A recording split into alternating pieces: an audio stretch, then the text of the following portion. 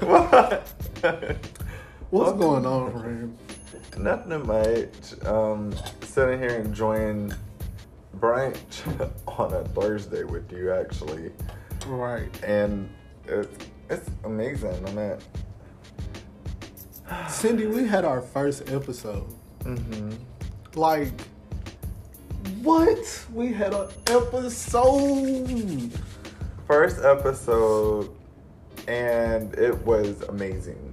Literally, so many people have been just commenting back on our stuff, and it's been like just great reviews. So I just want to say thank you to everyone that's tuned in so far. Man, the feedback that y'all have been giving us, truly appreciative. All the people that tuned in, thank you. We appreciate you. We doing this for you. And last time we wasn't sipping tea on Peachtree, but this time we really are sipping tea on Peachtree while doing the podcast. Do you want to cheers to that? Absolutely. Come on, because we had one episode. Let's get it. Ooh. Hold on, I'm going to have a little bit. And who does brunch on a Thursday? I guess we do. I guess we do. It's like a Sex in the City moment. It really is. Because we're in the city on Peachtree. Wow. So I guess we would say welcome back. We've never even gotten this far in like the plans. Like we've never even thought of like episode 2 or anything along those lines. So welcome back. Our first episode, by the way, was a test episode. We was never supposed to release it. We were just supposed to test it, and Yeah. we just decided to put it out. Liked it. We liked it and was like, we wouldn't mind y'all hearing our conversation. Mm-hmm. So today, we want to talk about, I guess, the point of view of a mixed person and a black person. Well, fully black, I guess. So, I guess, what was it like growing up, like, for you?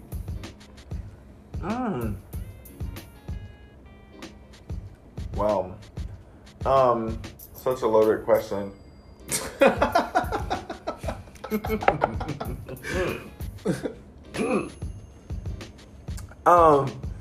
Growing up was unique.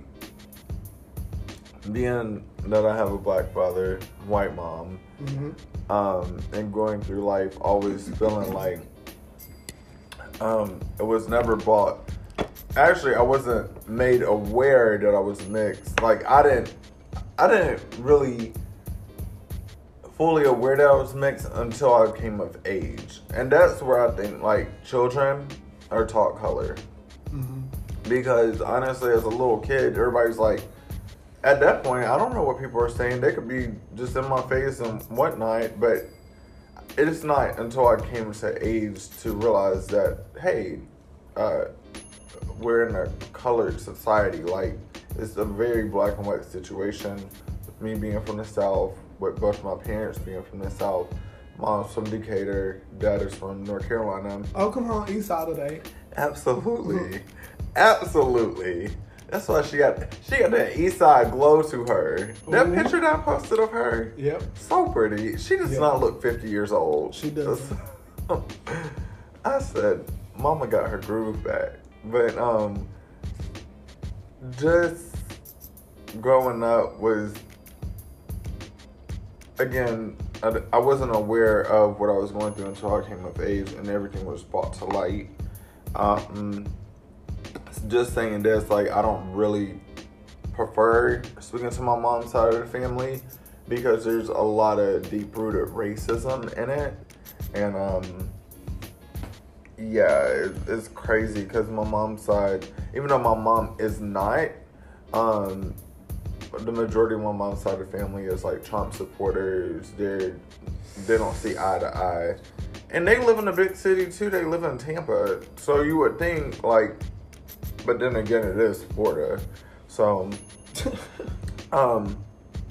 it's weird. And then nowadays, it's just, wow. Yeah. How was it for you growing up black? Wait. That really sounded loaded. I guess for me, it wasn't really growing up black, but growing up dark skinned. That's what I meant to say. Black and dark. No, it's all the same. Number one, kids are evil. They would always say to me like, we not gonna play hide and seek with you because we know you gonna win. What? Dark, nighttime. No, I get it, but what the hell? I was like, you didn't get it. Or another one is, every time you get in the car, the oil change light will come on.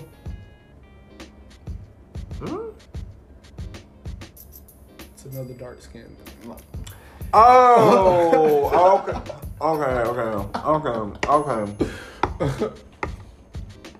Along with a couple other things. And I feel like the Trayvon Martin speech that moms felt like they had to give their kids, I got that a long time ago. Mm-hmm.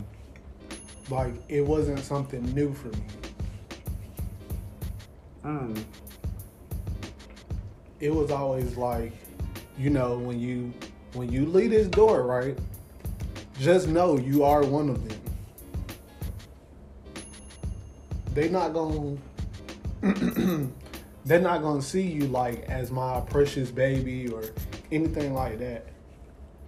I see you as and this is a 6-year-old. Like, I have, bruh, 6 years old.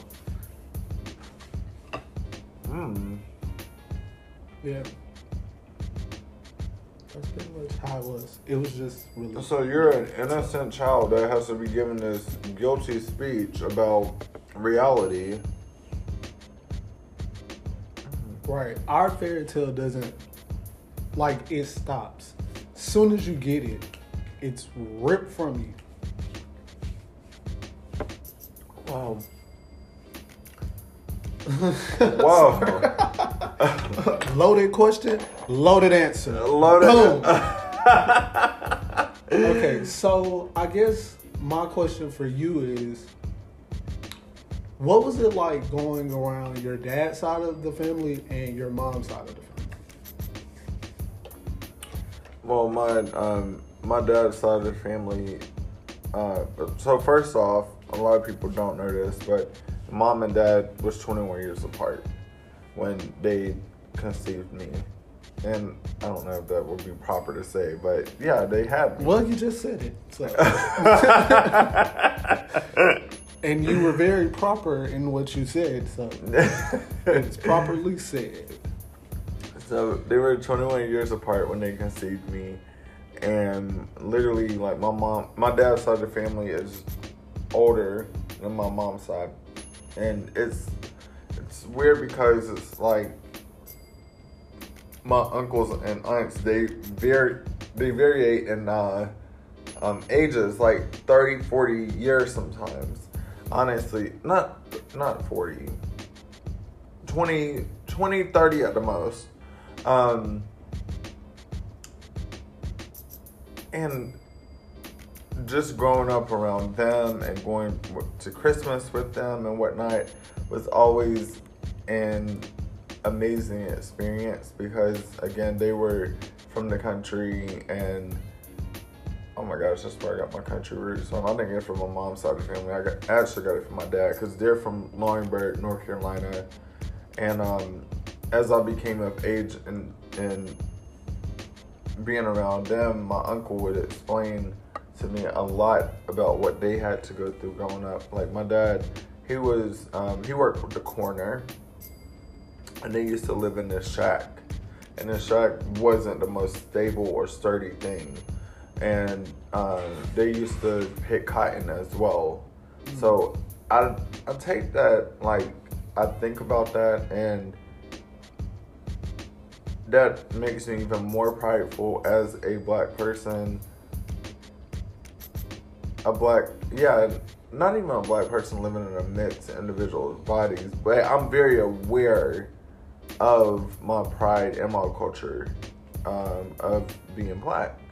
And when I heard what my dad had to go through, just to even, like, they all lived in one house, and the house was small, and 7 people living in a house. 7 people picked to live in a house together. Yes. Real world. Keep going. Yeah, and it's crazy because it's kind of like my mom and dad grew up from different sides of the spectrum. Both struggled, not even giving that, because honestly, my mom's side isn't, it's white privilege that exists. It's no, I don't want to say it's no wealth, but there's very little wealth. So both sides of the family are they know what it feels like to come in life, from the bottom. But my mom's side of the family is crazy because it's just like privilege helped them get even further in life, versus my dad's side of the family, with them being black and also dark skinned, because the only person that was light skinned on my dad's side of the family was my aunt, and she lives in New York. But it's crazy with that as well. And I've never had that conversation with my aunts and uncles about being dark skinned, but I guess they were just happy to get through the life that they did live, because they also went through Jim Crow era and everything else. So yeah. And my aunt, she went to Stillman. Shout out to Stillman, which is down the street from University of Alabama. And she used to tell me she would go to her internship or not practicum. Yeah, she was in school to be a teacher. Yeah, she would walk home from her job and she'd be scared to go home. And she lived on campus, but she specifically told me that the Ku Klux Klan used to ride through their campus all the time. What? I know, crazy. Right. So you could be doing your homework and minding your business while in school, and you got the KKK riding right by your dorm and putting fear in everyone.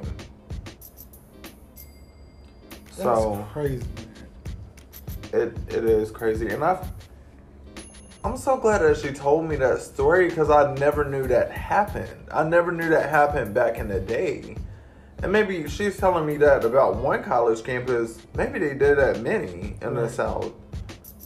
Because who was gonna stop them back then? Nobody. Right. And the reason why I think they did it is because they knew that we were getting the education and they were trying to stop us from getting further. Yeah. So learning how to read, learning how to do math, learning how to get a degree so you could at least get to the table. And even when you get to the table, that's a whole different conversation, because based on your race, even though every company has a policy against race, it's like when you are black, you have to prove yourself 3-4 times harder than white counterparts to get not even the same wage, to get even the fraction of a wage. So, yeah. And I guess speaking on like advantages and things of that sort, how do you see yourself? Like, where would you say you fit in? Like, so I oh wow, loaded questions. Okay. boom. Um,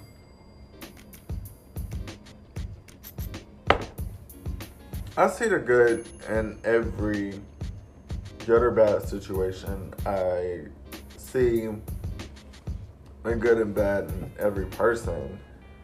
I'm sorry, I see the good in every person, whether good or bad person. And it's crazy because nowadays, one thing, like I used to be told that I wasn't black enough to speak on black issues, even during Black Lives Matter. And that it sounds crazy. But, Somebody really said that to you? yeah. That sucks. And we know this person. Do we? Absolutely. Oh. So that's what my ex told me. Yeah. And honestly, it used to like question my identity as a black person. Because it's like I never pick and choose when to be a black person. I was always a black person and always had pride as a black person. I take pride in being black before I do mixed, honestly, just because of the weight of white privilege. Yeah. And honestly, one thing that offends me is whenever I go out in public, I don't get it anywhere else. I get it particularly more in the South because I do travel a lot. But like, I'll go into the grocery store randomly and people will just be like, oh my gosh, you have beautiful hair, you have beautiful skin and everything. And while I appreciate the comments, I'm like, is that the only thing that you see? Like, for me, exterior beauty only goes so far in life. It's what's on the inside that really counts.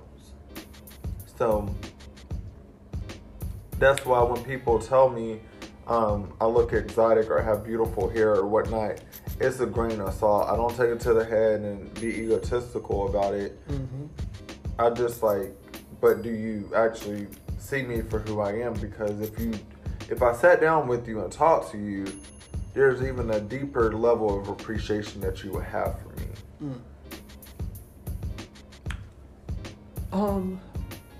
Black people, can we please stop wanting like little mixed babies and stuff? Oh, my baby gonna have good hair. Why can't your baby have good hair and be black? Right. My baby gonna have pretty eyes, so brown eyes ain't pretty or nothing. Right. And It just irks me. Like, can we also stop saying you're beautiful to be a dark-skinned person? let me tell you something. All my life, bro, you're handsome for a dark-skinned dude. You're handsome for a black guy. What? That I don't like no backhanded. That make me want to backhand you. Like, I cannot stand that, bro. And people still do it. That's not a compliment. It's not. It's really not. It's very degrading, actually. Right. Because you say I'm beautiful, but then beautiful to be a dark-skinned person, like, what? And even when I, like, personally, when I date, I don't look at skin tone, skin color. If you like me, you like me. I don't care. Like, it's crazy that people have these profiles to fit in. Like, I only date light-skinned people. I only date dark-skinned people.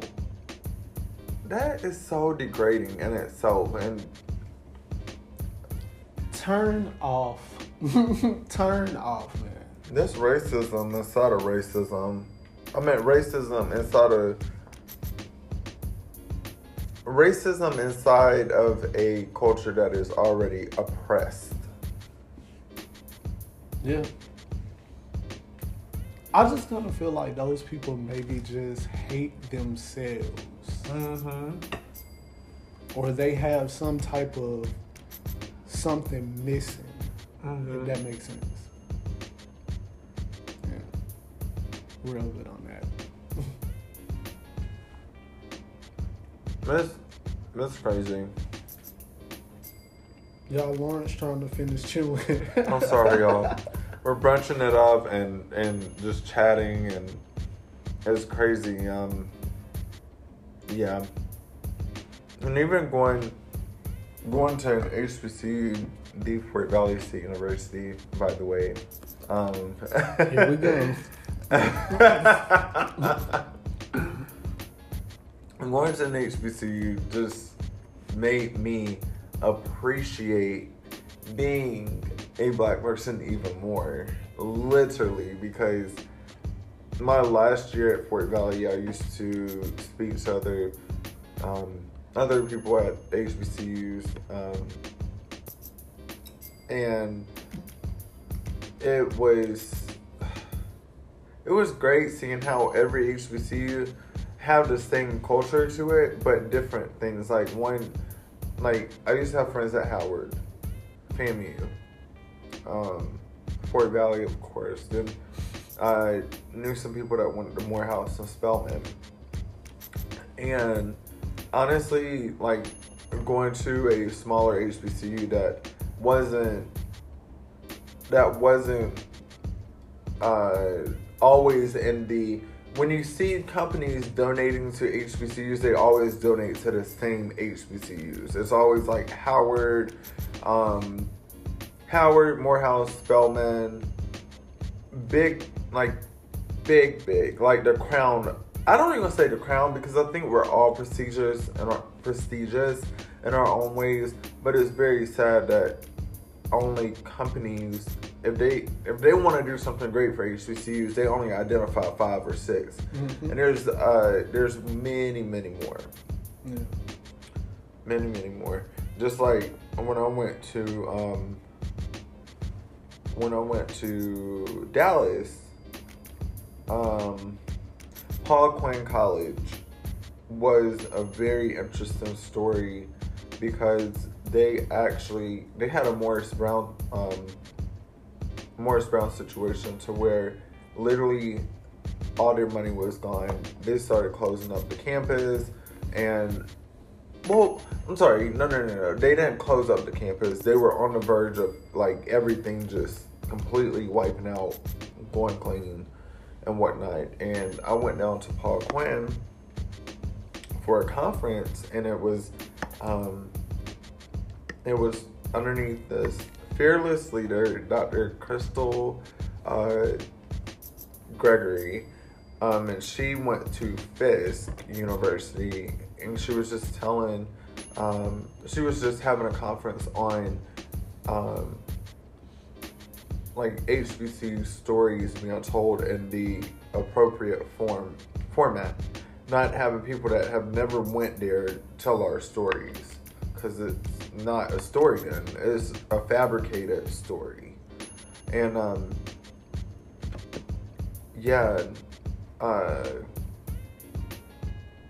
wow. Now, and when I was there, literally, I even found out that Paul Quinn sits on the other side of the river because that's how the city is segregated. And wow, yeah.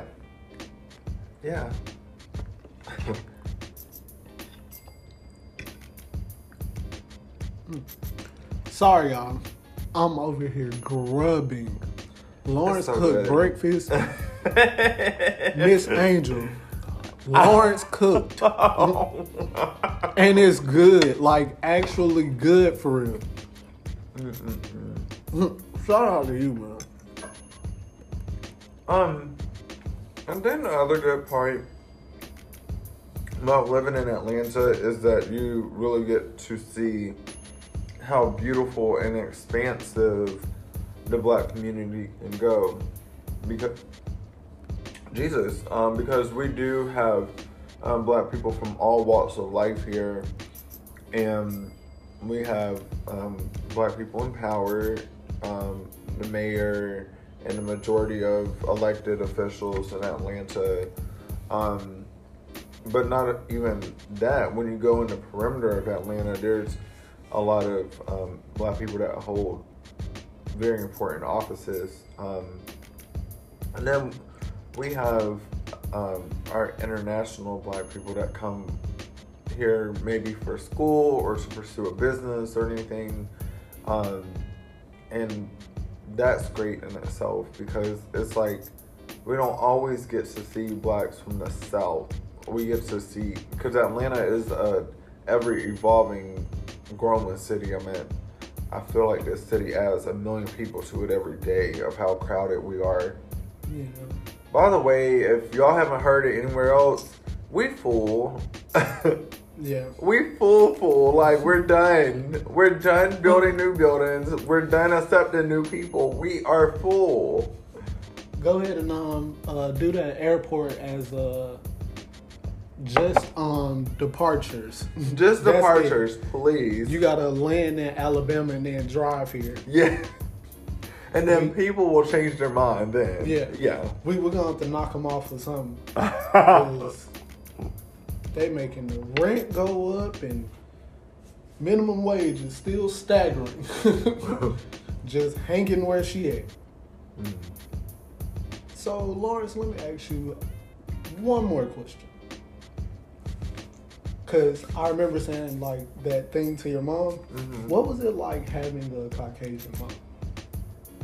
Or... It's great, honestly. I had to literally bring my mom up to speed on a lot of things that's happening in reality right now because my mom is also a caretaker of my grandmother. So she follows the news, but she doesn't follow it heavily, and she doesn't live with her children. So her children are all over. I mean, I'm here in Atlanta. My sister's in Alabama. My brother's in San Diego. 3 different walks of life. Literally, I'm in acting and entertainment. My sister... Shout out to the fam. Shout out to the fam. Okay, my sister is in leasing, and my brother is in the Navy. So it's 3 different perspectives that she has to see through her lens. And I always try to tell my mom, like, anytime your children speak out against white people, just know that it's not you, because we love you as our mom and you love us. And it's great. It's great, but also, and I've said this before, but reverse racism kind of hurts, even like when the person that is being done to is a good person. And my mom has specifically told me about incidents where during the Black Lives Matter, just black people would just shout at her and just be upset. I'm like, Mom, just calm down first. You have to realize that we are very tired right now. We're just tired of waking up, and America sees us as a crime just because we're black or colored, as they would say back in the day, or maybe still do nowadays.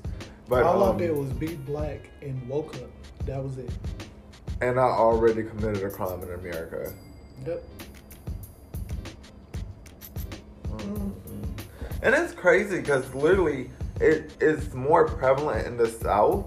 But for instance, because I went to California a week ago and then 2 weeks ago, then 3 weeks ago, it's a little bit different over there. Now, my brother did say that there are still races out there and whatnot, but it's not as prevalent as it is in the South. So, and you can even see that in Atlanta, man. It's crazy, and I feel like it, and if y'all want to chime in and correct me, but I feel like the majority of the homeless population here is black. No, that's 112% true. And that's sad, waking up and for me, I know you live on the perimeter of the city. I live inside the city. Waking up every day and seeing like tons of just black people just homeless. It's like this city was once ran by us in every single sector.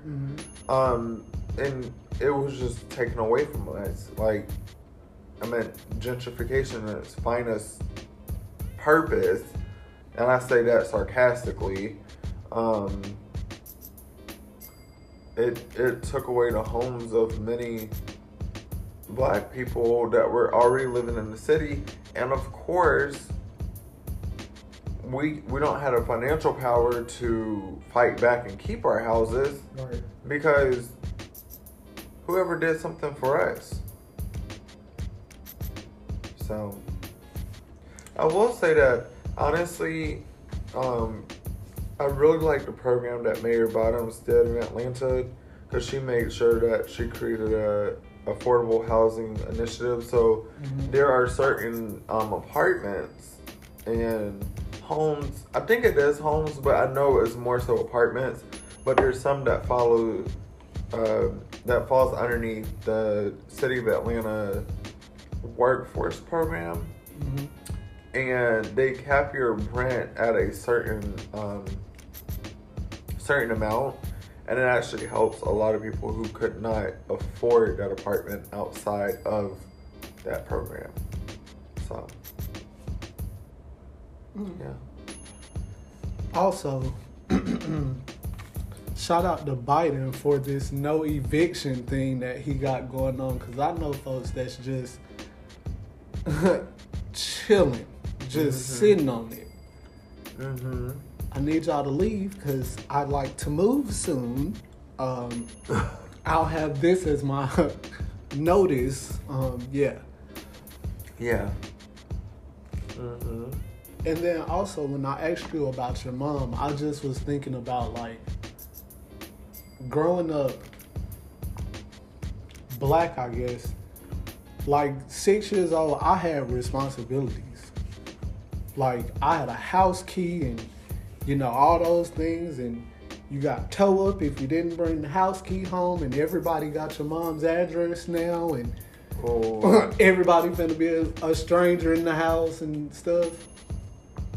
At 6. So, also, like, I knew how to cook. And I mean, like, cook. 6 years old. My, not more so my dad, because when we were younger, my dad was still in the military, or maybe retiring, or something, but he, no, when we were little, he was a general manager at Hardee's outside of, so he retired from the military. He went back and worked for Hardee's for a couple of years as general manager. That's when Hardee's had fried chicken that no one seems to remember. Literally, I go to everybody and I tell them, do you remember when Hardee's had fried chicken? And it was so good. Well, you've never asked me. Do you remember when Hardee's had fried chicken? No, I do not remember that. It used to come in a box with a star on it. It was so good. You had to look it up on Google. The chicken was amazing. It was better than Popeyes. Wow. Loaded answer again. But he quit working there as a general manager, and after that he started driving buses. So up until, he took off because he started getting sick right before he passed away.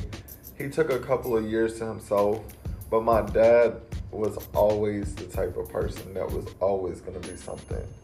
Always working, doing some type of yard work, doing something like, it's crazy. And then when I went over to a mom's place, my mom didn't have it easy either.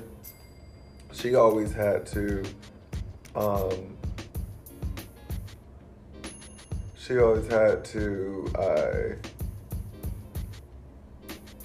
literally work 2 or 3 jobs just to get by.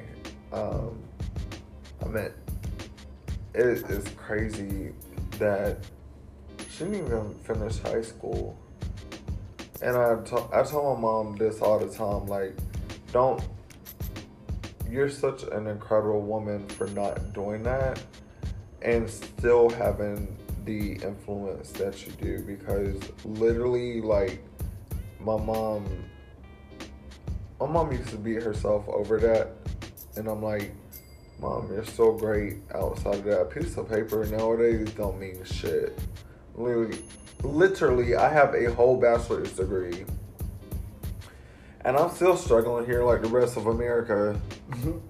A bachelor's degree don't mean anything. Like, I'm not saying don't go to school. Please go to school, but just know, just because you have a piece of paper, it doesn't make you any better than anybody else that doesn't have one. So it's great to get an education, but yeah, don't use that don't